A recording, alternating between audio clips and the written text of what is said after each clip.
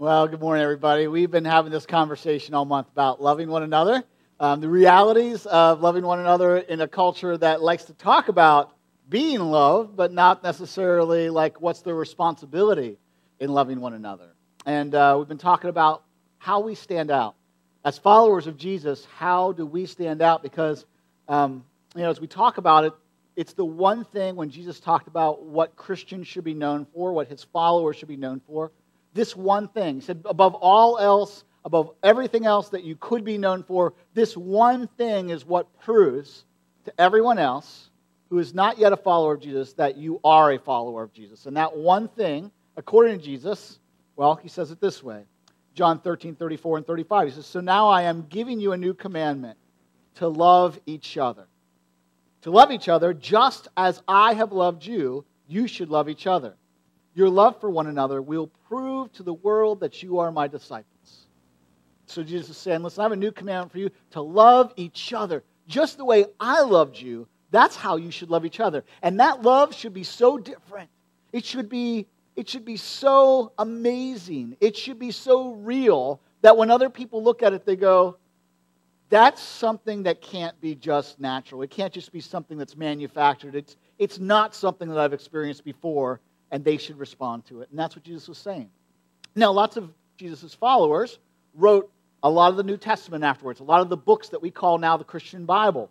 And one of them was James. And when they write these things, there's 59 other instances of these words, one another, in there, that when you look at them, you can tell that they were expansions on what it does it mean to love one another.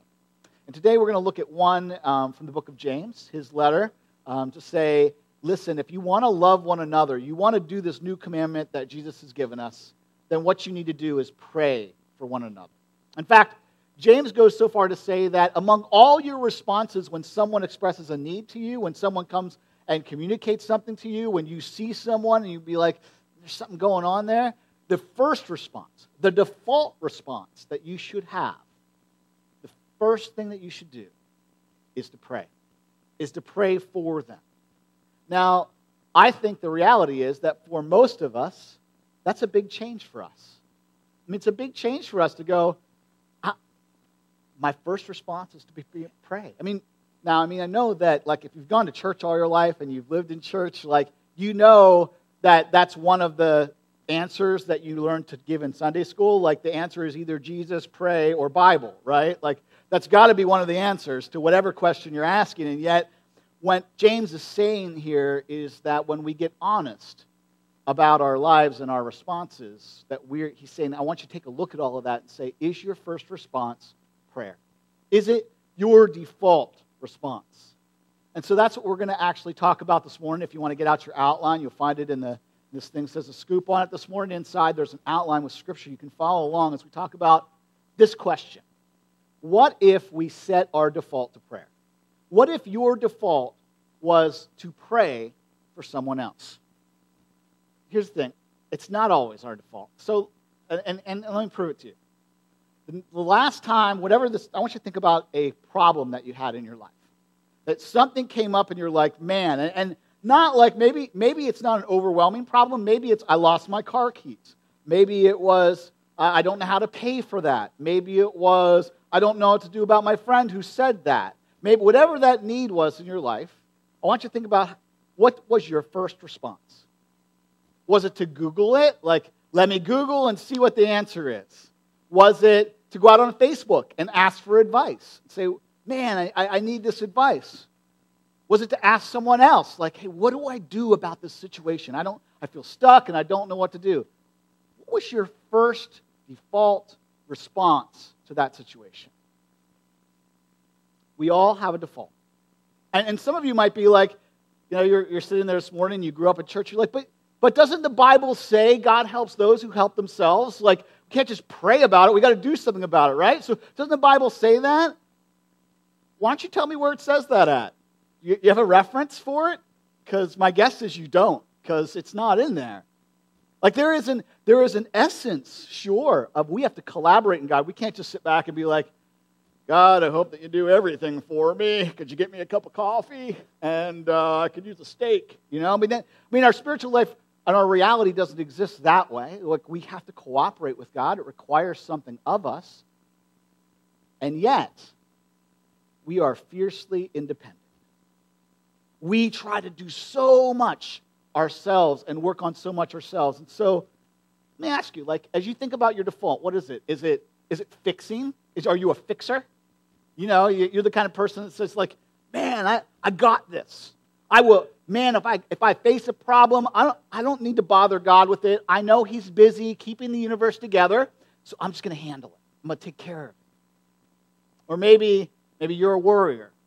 You know, I grew up with my mom, and when I was in college, this was back before cell phones, so we had a phone in the room, and we had to set a time where I would answer the phone, right? Because she knew I wouldn't call her any other time if I wasn't, so she made me commit to, like, if you want your tuition money from us, you will answer the phone at 1:30 p.m. on Sunday, right? And so I'd answer the phone, and she'd ask me lots of questions, and after a while, I kind of got the gig, like, Mom, is this like your worry list, like all the things you need to worry about for the week? Which to my mom's credit, she would actually convert to prayer. Like, these are things that she would pray for me over, but, you know, she's like, well, what about this? How's that going to go?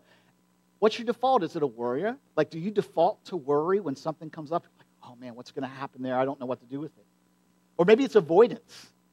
You're just the person who's like, let me go I got this problem, and I don't want to think about it, so I'm just going to shove it back down inside of me and act like it doesn't exist, or I'm going to run from it. I'm just going to avoid it. You know, I got this financial problem, but instead of dealing with it, I'm just going to keep spending and just ignore it. Maybe it'll just go away. For some of us, maybe you default to sadness.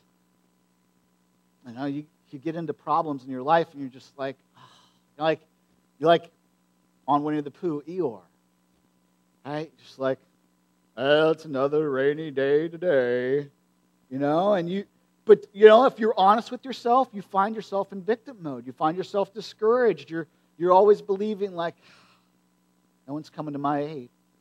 I'm on my own again. What's your default, really? Because what if there was a different way? What if there was a more powerful way to live, a way that could change your life and change others' lives? And that's what we're talking about when we really explore what James is asking here is what if your default was prayer? And really primarily, what if your default was, I am going to invite God into my problems. I'm going to invite God into your problems. I'm going to, instead of solving it on my own, instead of taking your problems or taking my problems and solving them on my own, instead of worrying about them or fixing them or burying my head or avoiding them, like, I'm going to take them to God. I'm going to say, God, will you come into this set of problems? Will you come into this situation? Will you use all of your love and your power and your might in this situation? What if, when things come up in our lives or others' lives, what if we just prayed? And that doesn't just mean like we say a prayer like casually, but like, what if we really said, I really want to bring this before God in a way that could change the situation? I want you to think, how many situations in your life, how many places in your life could you use help? How many places in your family life could you use God's intervention? How many places in your work or at school or with your friends or financially or whatever the situation is, how many of those could you call out to God and say, God, I need you in this situation? When a friend calls you and says, hey, I've got this problem, are you going to just give them advice?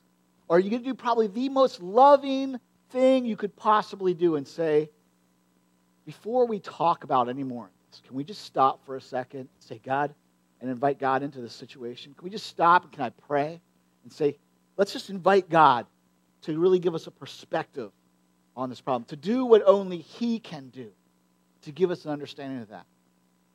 What happens when you're sick? Like, this is a good one, right? This is James is going to talk about this. Like, what happens when you're sick? Like, let me guess, right? When you're sick, what do? What's your first response? When you're sick and you've been sick for a little while, what's your first response? You call somebody. Who is it? The doctor. Now, if you pray, my guess is you're like me, you're praying, God, please let them make an appointment. Like, please let there be an appointment available in the next few hours that I can get there, right? Instead of having your first response be prayer, be saying, God, can I get there? I think too often in our lives we don't assume that God wants to help us. We don't assume that He will help us. So when I looked at James and I thought about this passage we're going to look at out in James 5 this morning, I thought, what convinced James that this is the way to go? What convinced James that the default should be prayer? So I just read his entire letter, the entire thing that he wrote, and I said, I just looked for it. I just went, what does this tell me about who James is and what he believes about who God is? So James chapter 1, this is what I find. I found James talking about wisdom and saying that God is generous and that He's gentle. Well, there's something that I didn't believe about God growing up. But James is convinced of it, that He's generous and He's gentle. Then in James chapter 2, James says, God is merciful. And He wants to permeate every place of our faith. Our faith should never be lived out without His mercy involved in it. I went, wow. I lived a lot of my life thinking that God just spun me off into and didn't really care about me. That's not what James believes. He's convinced otherwise. James 3, he describes God's wisdom as peaceful and merciful and gentle. You see the pattern here? Who is God? James 4, James says, here's my promise to you out of what God says to me, what I know about God, what I've experienced about God. Here's my promise to you that if you draw close to God, He will draw close to you. That God actually cares this much. This is what James knew from meeting Jesus. He went, this is who God's character is really like. In other words, James is saying to us over and over again, if you read through the whole letter, and you should, you'll see him saying over and over, God is a good, good Father. He is a good, good Father that you can count on, that you should assume wants to be involved in your life, wants to help you. You need to allow your heart to be convinced of this. And then James writes this in James 5, starting with verse 13. It says, are any of you suffering hardships? You should call a friend and get some help. No, it says, any of you suffering hardships? You should pray. It should be your default. Are any of you happy, or is life going fantastic?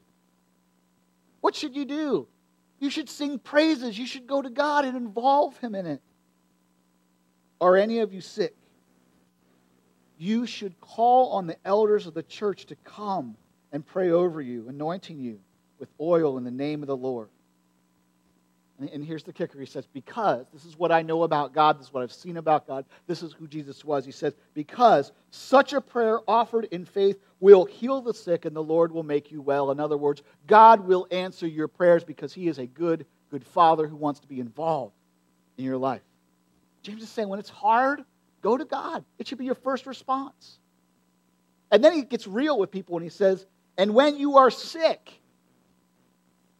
when you are sick and you can't get over it, you don't know what to do with it, you should pray. You should go to the elders and you should let them pray over you. Now, I want you to picture first century. In the first century, there are no MRI machines. There are no x-rays. There's no lab work to find out what your blood says. I mean, when they're taking blood work at that part, they're bleeding you to death, right? Like this is the way, this is surgery in the first century.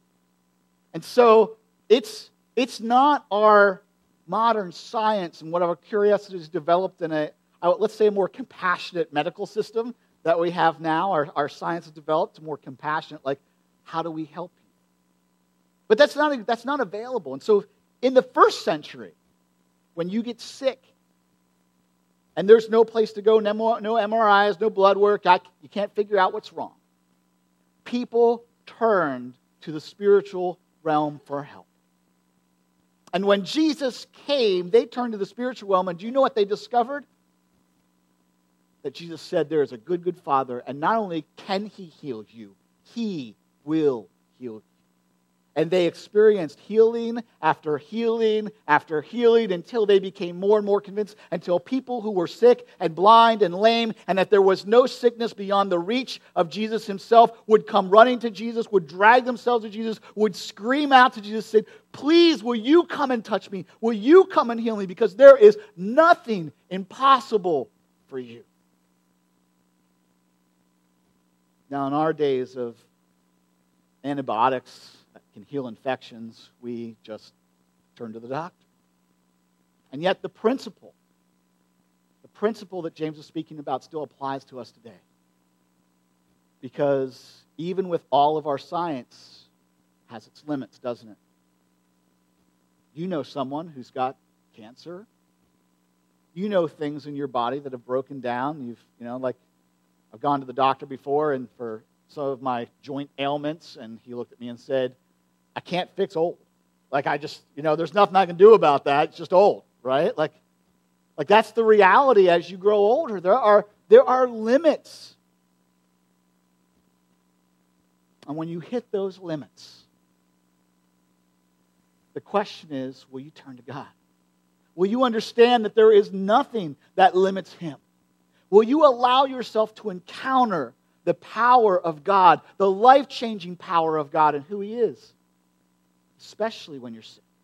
Will you bring this giant problem? Will you be the person who helps a person bring this giant problem into God's presence and encounter him in faith and say, let God shrink this giant problem down to size? It looks big to you, but from God's perspective, it's small.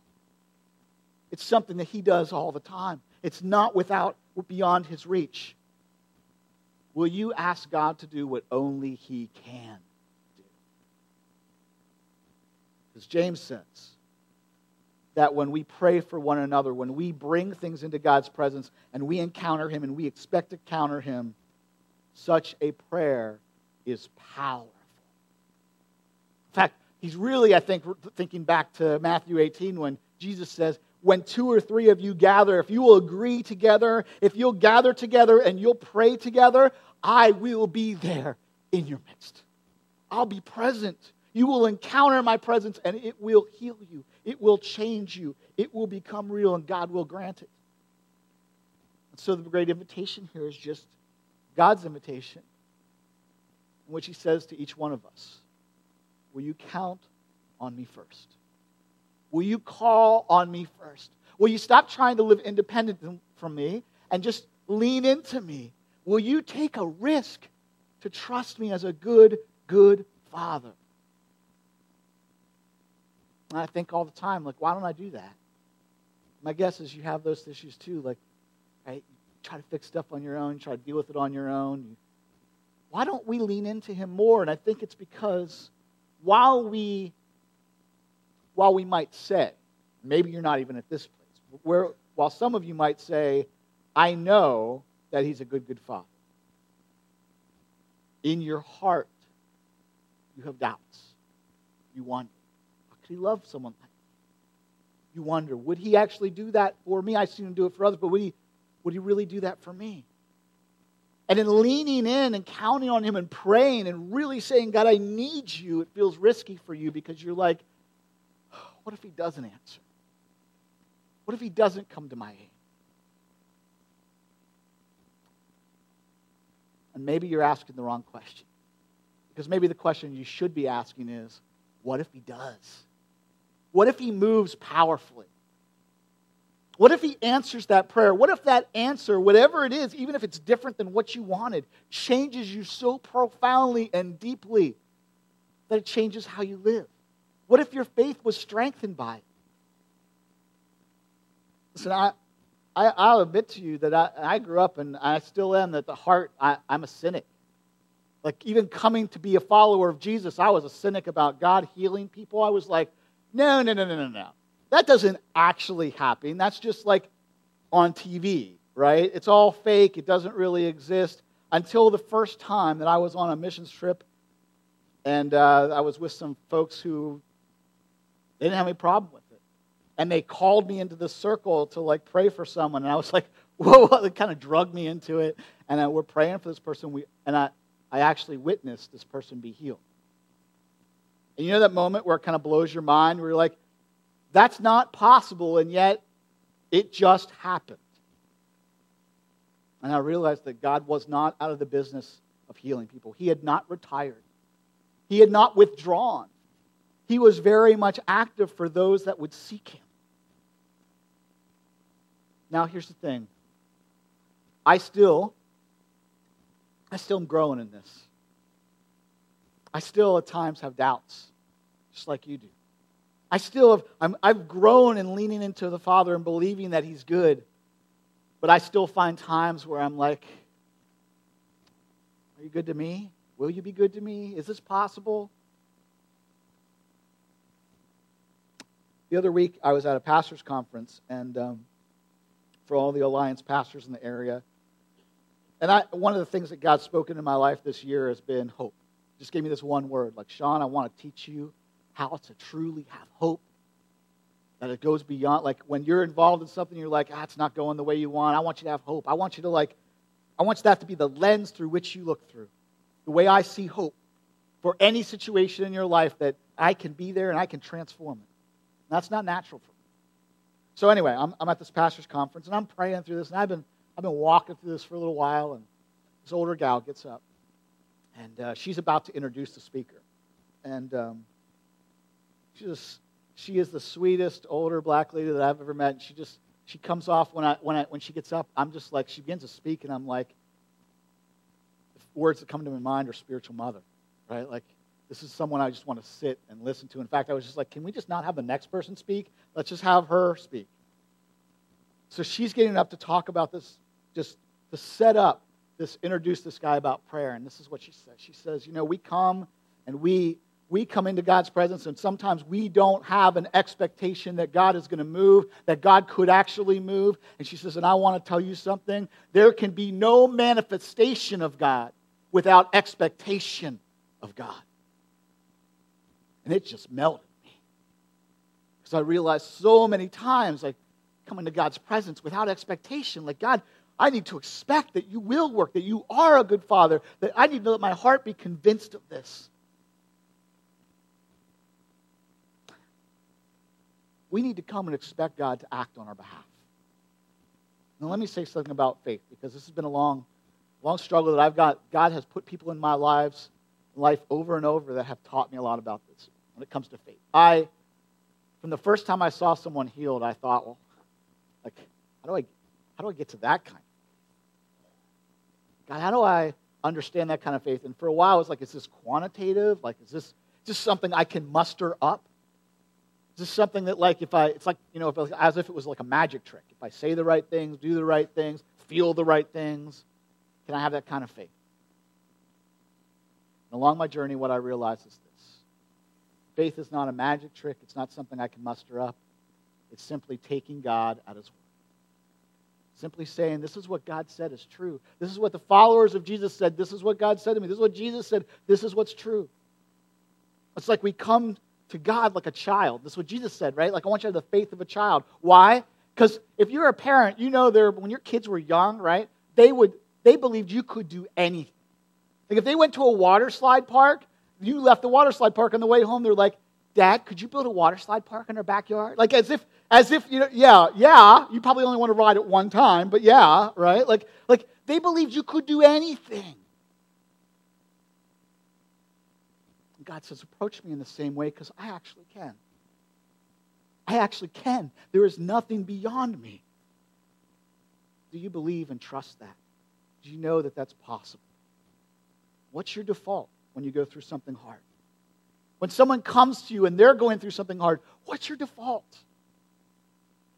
When I was dating Susie, my wife, just in case some of you didn't know that my wife was Susie, I'm telling a story about my wife so I don't get in trouble with my wife.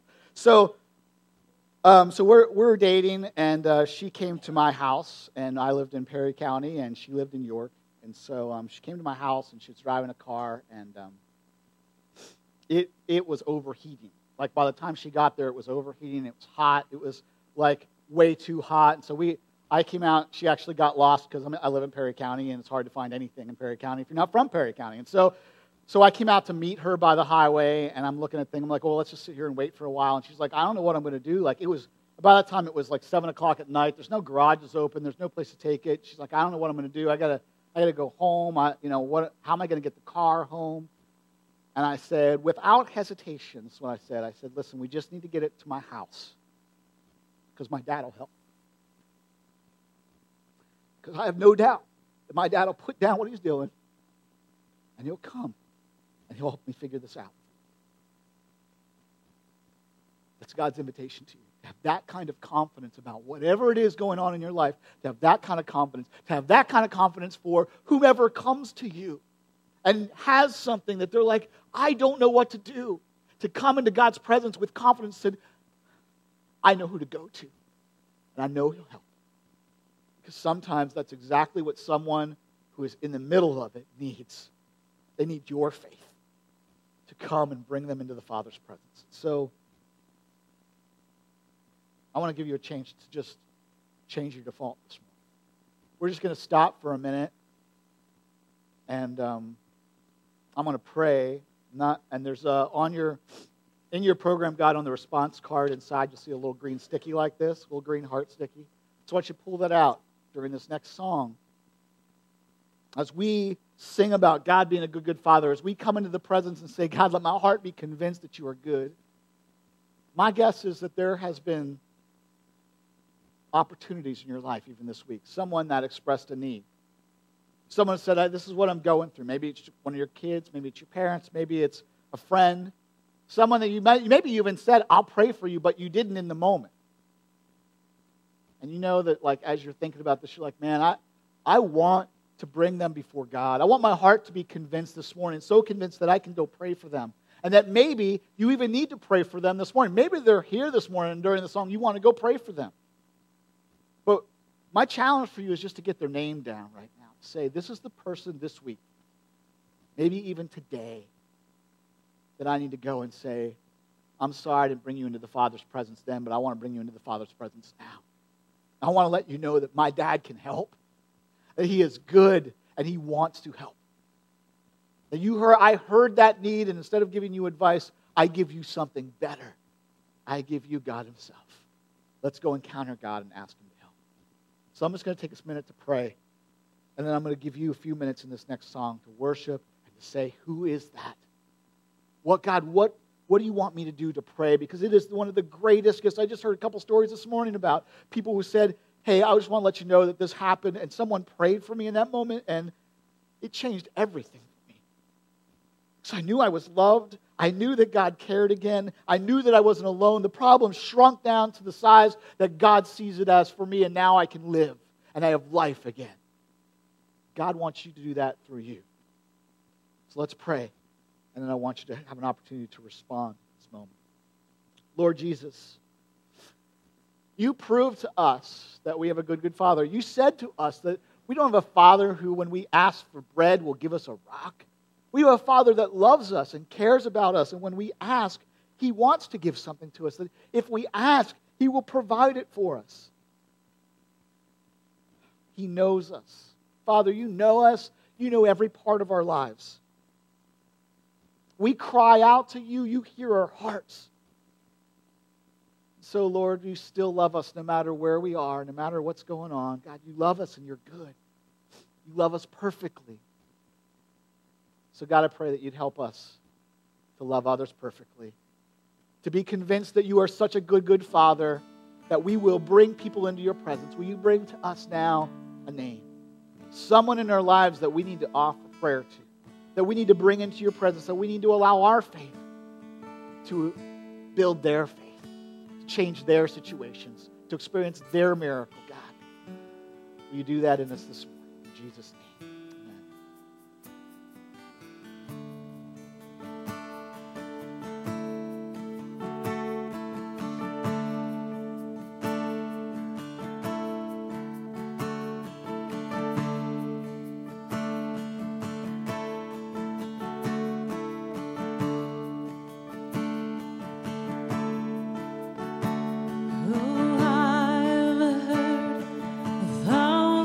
Stories of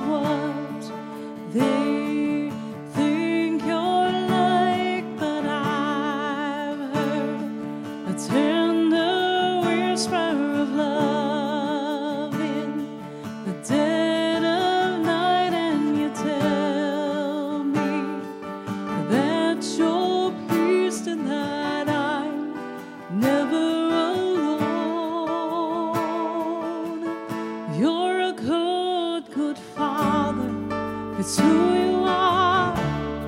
It's who you are. It's who you are, and I'm loved by you. It's who I am. It's who I am. It's who I am. Oh, and I've seen many searching for answers far and wide, but I know we're all searching for answers. Only you provide, because you know just what we need before we say a word. You're a good, good Father. It's who you are. It's who you are. It's who you are, and I'm loved by you. It's who I am. It's who I am. It's who I am. You are perfect in all of your ways. Tell him. You are perfect in all of your ways. You are perfect in all of your ways to us. You are perfect in all of your ways. You are perfect in all of your ways. You are perfect in all of your ways to us. And love so undeniable, I can hardly speak. He's so unexplainable, I can hardly think as you call me. Deeper still as you call me. Deeper still as you call me. Deeper still into love. Love, love, you're a good, good Father. It's who you are. It's who you are. It's who you are, and I'm loved by you. It's who I am. It's who I am. It's who I am. You're a good, good Father. It's who you are. It's who you are. It's who you are, and I'm loved by you. It's who I am. It's who I am.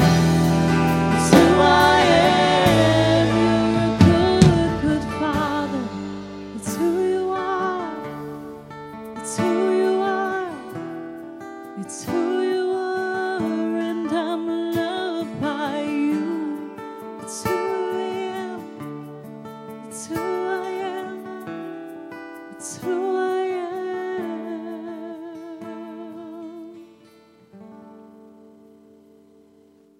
Lord, you are a good, good Father. And we desperately need you. So many places in our heart and our life, we are in need of your help and your assistance. We are in need of you coming into our lives. And we need each other. So God, inspire us to express love in the way that might be the most meaningful way. To bring someone into the Father's presence when they might have doubts, when they might not know, when their problem might be so big and they don't know what to do. To bring them into your presence with confidence to say, your Father is good. To say, God, I know that you're good and I know that you want to help this person. I know what you want to do here. To listen to your voice. To see the miracles that you want to do. Help us to be a people who love one another by praying as our default for one another. In Jesus' name, amen. This morning, I want you to set your default to prayer, and we're actually going to, just in a 5 or 10 minutes here, I'm going to give you an opportunity to actually do that this morning, to be prayed for. That maybe you brought something with you this morning and you're like, this is so unsettled to me and I need someone to pray over me, and this is the moment where God wants me to be prayed over. There's an issue in your life, there's a relationship in your life, and you know it's been bugging you and it's bigger than you and you don't know what to do with it. And this morning we're going to give you an opportunity in just a few minutes to bring that and to see what God wants to do, to experience the miracle that God wants to do. And we'll have people up here to pray with you. But I want to talk to you about something first, that for you to do that. And see, I've watched us do this in the past as followers of Jesus, and sometimes I watch how we resist. Like, hey, come forward and get prayer, and I see the resistance, and I feel the resistance for myself sometimes. I'm like, I still remember the first time God really had me surrender to Him, and it took 5. It was in a little church that you sang 15 verses of a hymn. Somebody's coming forward. We're going to just keep singing until somebody comes forward. But I needed that because I was resisting God. I was like, no, God, whatever you want to do, I'll do right here. And He was like, no, you need to come forward and you need to be ministered to. You need to meet me here on your knees. You need to meet me in this moment. So I want to talk to you about this thing that's the second default, that is such an important part, and James includes it in here because if we're to come and be honest and minister to each other, to love one another, and to experience the life-changing power and grace of a good, good Father, then we need to understand that we need to choose to be vulnerable with each other. We need to choose to be vulnerable with God. That James is saying, if you want to really experience life change, you got to open up your heart and be ready for it. You need to be vulnerable about those places in your life. The encouragement that James says, pray for one another. James also says, not only should you pray for one another, but if you're the person with the thing in your life that you're like, it is not the other person's responsibility to know it, to read your mind, to drag you forward. It is your responsibility to say, I want it, and I'm willing to be vulnerable to get it. It is your responsibility to make known that need to someone else so that they can minister to you, so that they can bring you into the Father's presence. When you have something significant going on in your life, James is saying, bring it into God's presence. Allow others to bring it into God's presence. Pray for one another. You need to make that known in prayer. And particularly, when it comes to sickness, that's what God says, make it known. You know what makes the biggest difference, though, in prayer of faith? If we're going to bring something into God's presence, if you're going to pray a sincere faith, it's sincerely before God, and you know this, that the biggest difference between a prayer that is sincere and is brought before God and you see answers to, and a prayer that's not, is one that comes from a deep desire in your heart to encounter God. A deep desire to experience God's presence in such a way that you're saying, I don't care what gets found out. I don't care what's underneath here. I don't care what people think of me. I only care in this moment that God meets me, that God changes me, that I experience Him, and that He's real. And what James is saying is then you need to be open to that. See, your heart is made with a handle on the inside and none on the outside. You are the only one who can push open that door. And James is saying it is your responsibility to go and to know that you have a good, good Father, and to push open that door, to creak it open a little bit, and to let the light in. To admit that you have a deep need in faith. To choose to say, I'm not going to handle this on my own. Is to choose to be vulnerable. Is to choose to be real. One of the things my wife says all the time is, she says to be vulnerable with God, and He'll be vulnerable with you. It's her way of re-quoting James 4:8. Draw close to God, and He'll draw close to you, but in a way that's really understandable that you can grasp. Be vulnerable with God, and He will be vulnerable with you. He will open up His heart and His love and His power in your life if you'll be open to Him. If you'll open up your heart and be real and be honest, He'll change you. And that's why I want to give you this opportunity today. To change your default. To choose vulnerability first over self-protection. To choose vulnerability over self-rejection. If someone finds it out to me, it'll just prove that what I thought was true is true. I can't confess that. Let me tell you, we have all got those things going on. God wants to change it. He wants you to come and to be honest, to be open, to let yourself be changed. And if you want to be prepared for that, James says, then you've got to be vulnerable. This is what he says specifically in James, second half of verse 14 and forward. He says, and if you have committed any sins, you will be forgiven. In other words, James is saying sometimes your resistance is that you think God can't possibly do anything with me because you don't know what else I've got going on in my life. He won't answer me. I'm not good enough. You don't know where I've failed. He won't really love me. And James is saying, no, listen, if your resistance is because you think you're a sinner, well, congratulations. It's a good realization. And it doesn't matter to God. He already knew it. He says, if you think that what you have can't be forgiven, he says, I have news for you.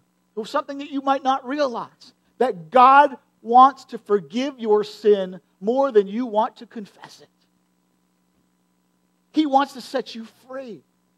He wants you to live the life that He has for you, but He says you've got to open up your heart and just be honest with Him. Just be honest about where you are and what's going on. And I will come in and change your life. I will change you. He says, if you commit any sins, you'll be forgiven. So confess your sins to each other and pray for each other so that you might be healed. Now you think like, oh, I don't want to tell everybody else about what's going on in my life. Maybe you even feel like, I don't even know if I have those kind of relationships in my life. I got to tell you, like some of the best relationships I have in my life are the honest ones. All the places in my life where I can be honest. I was at an event last night, someone told me, one of the things I love about Daybreak is you as pastors are honest.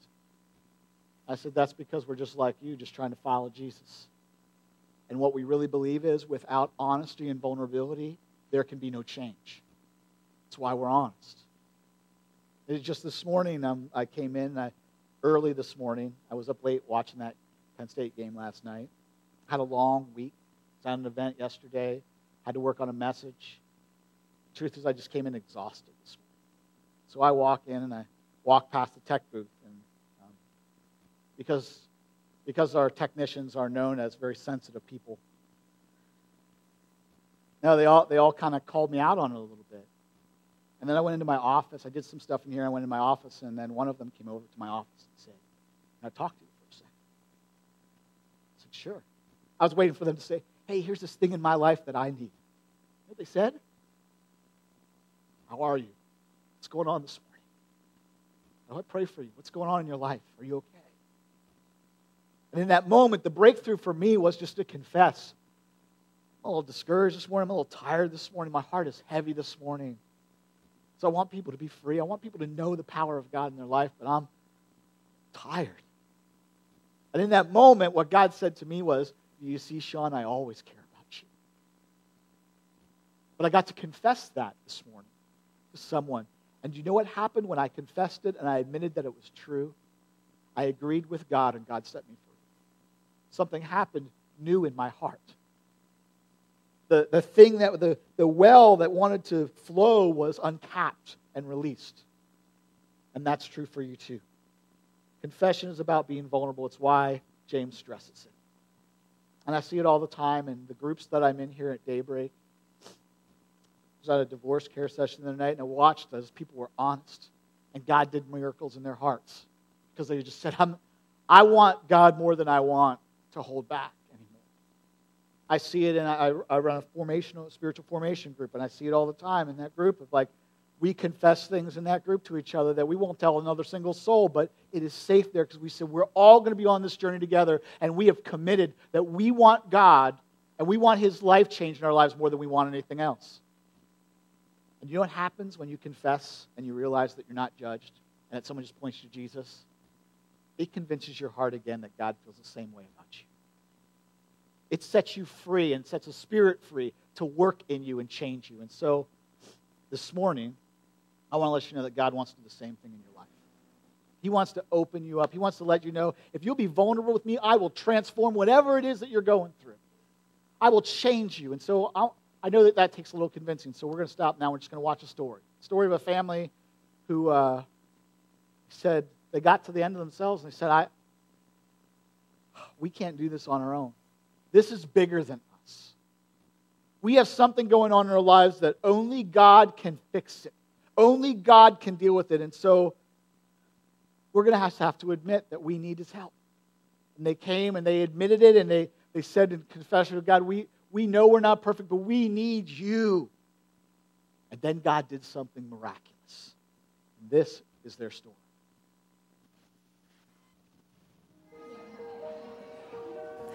God called our family to adopt our youngest son when he was only 2 years old.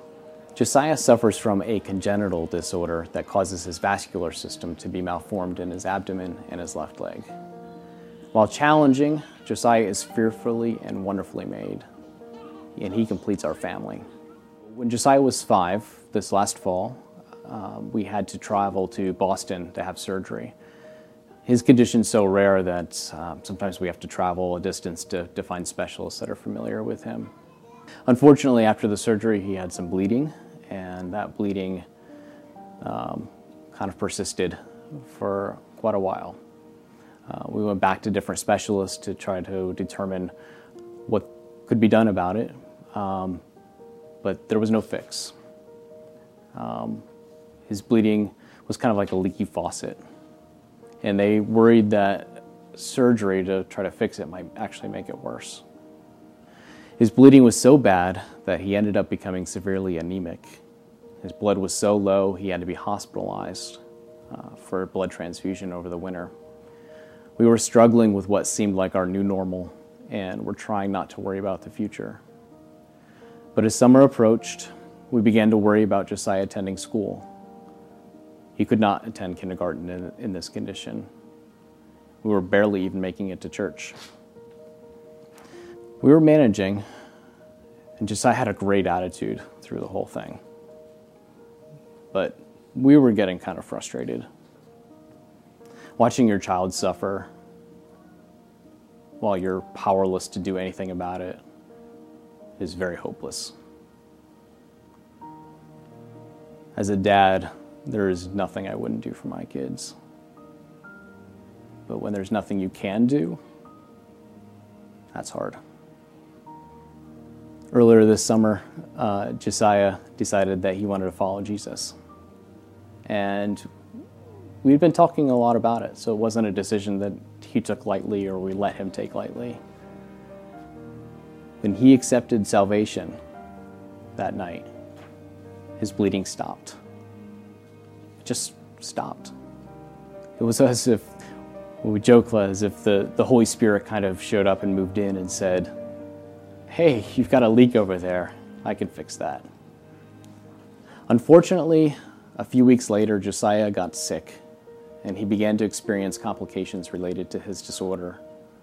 One of the complications was a new type of bleeding. This bleeding was worse, though, and it was different. It wasn't the same. And it was hard to control and was scary.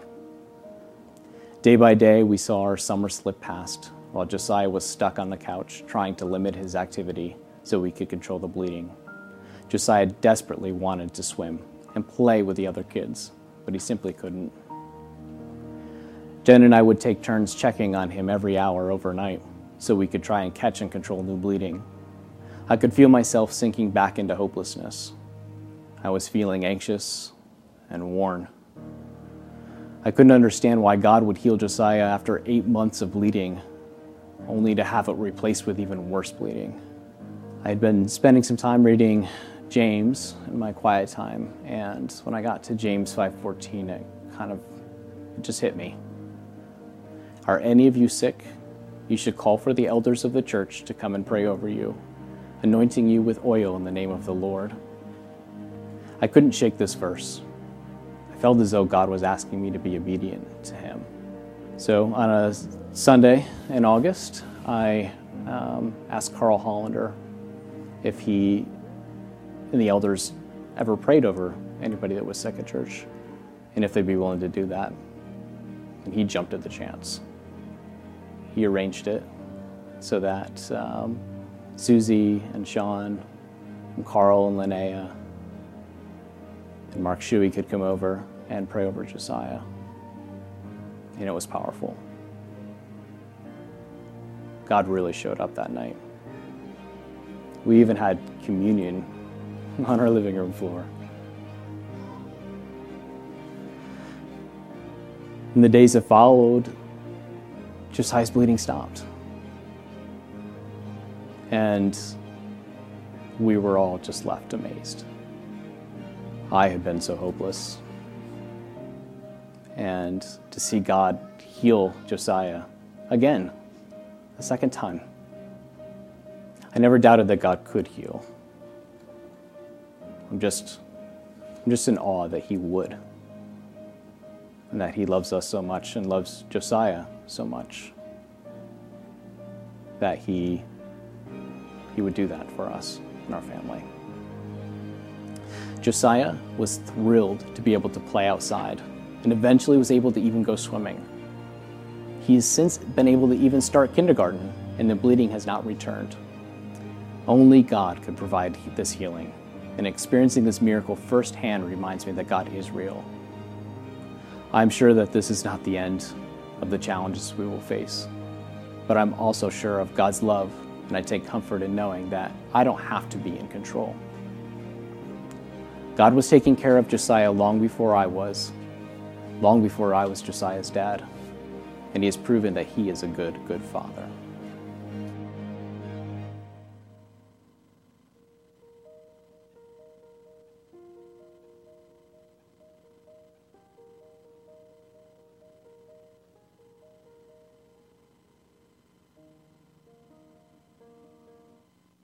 What if you change your default to prayer this morning? How many miracles have you missed because you've tried to solve them without God? How many answers have you missed because God wanted to be involved? God desperately wants to be involved in your life. Now, I know that you're sitting there this morning and there is stuff going on in your heart. There's stuff going on in your life, and you need a good Father to intervene. So this morning, I'm just going to ask you, the next 3 songs the worship team sings, I'm just going to ask you to come. You have all the rest of the worship service to come. There'll be prayer partners sitting up here in the front row, and you'll come up and sit, and they'll join you, and they'll be glad to pray with you. There will be elders up here if you need physical healing. They will come and they will anoint you and pray a prayer of faith. And listen, God does what He wants when He wants. We just come as children and ask, God, I know that you can. And so I am vulnerably saying, will you this morning meet me and encounter me and change me and transform this situation in my life? So during the next set of songs, I'm just going to stop. I'm going to pray. I'm going to let you come forward. But I just want to let you know that God wants to do something big in your life. Just like He's done in my life and He's done in Josiah's life, He wants to do something tremendous in your life today. But you're going to have to choose the vulnerability. You're going to have to choose to say, I'll come. I'll encounter God today and I'll let Him change me. And if you do, you will be transformed. Let's stop. Let's pray this morning. Lord Jesus, this morning, I pray that you would give us courage to be vulnerable with you, to be vulnerable with others, to say, God, here's where I am. Here's what I need to confess. Here's where I need to be vulnerable. Here's my problem, and I don't know what to do about it. Will you pray for me? God, will you convince our hearts again that it is your deepest desire to be involved in our life? Will you remind us what James told us many thousands of years ago in James 4:2, that we have not because we ask not. So God, this morning, let us come and ask. And then watch as you do something miraculous in our lives. And I pray this in Jesus' name.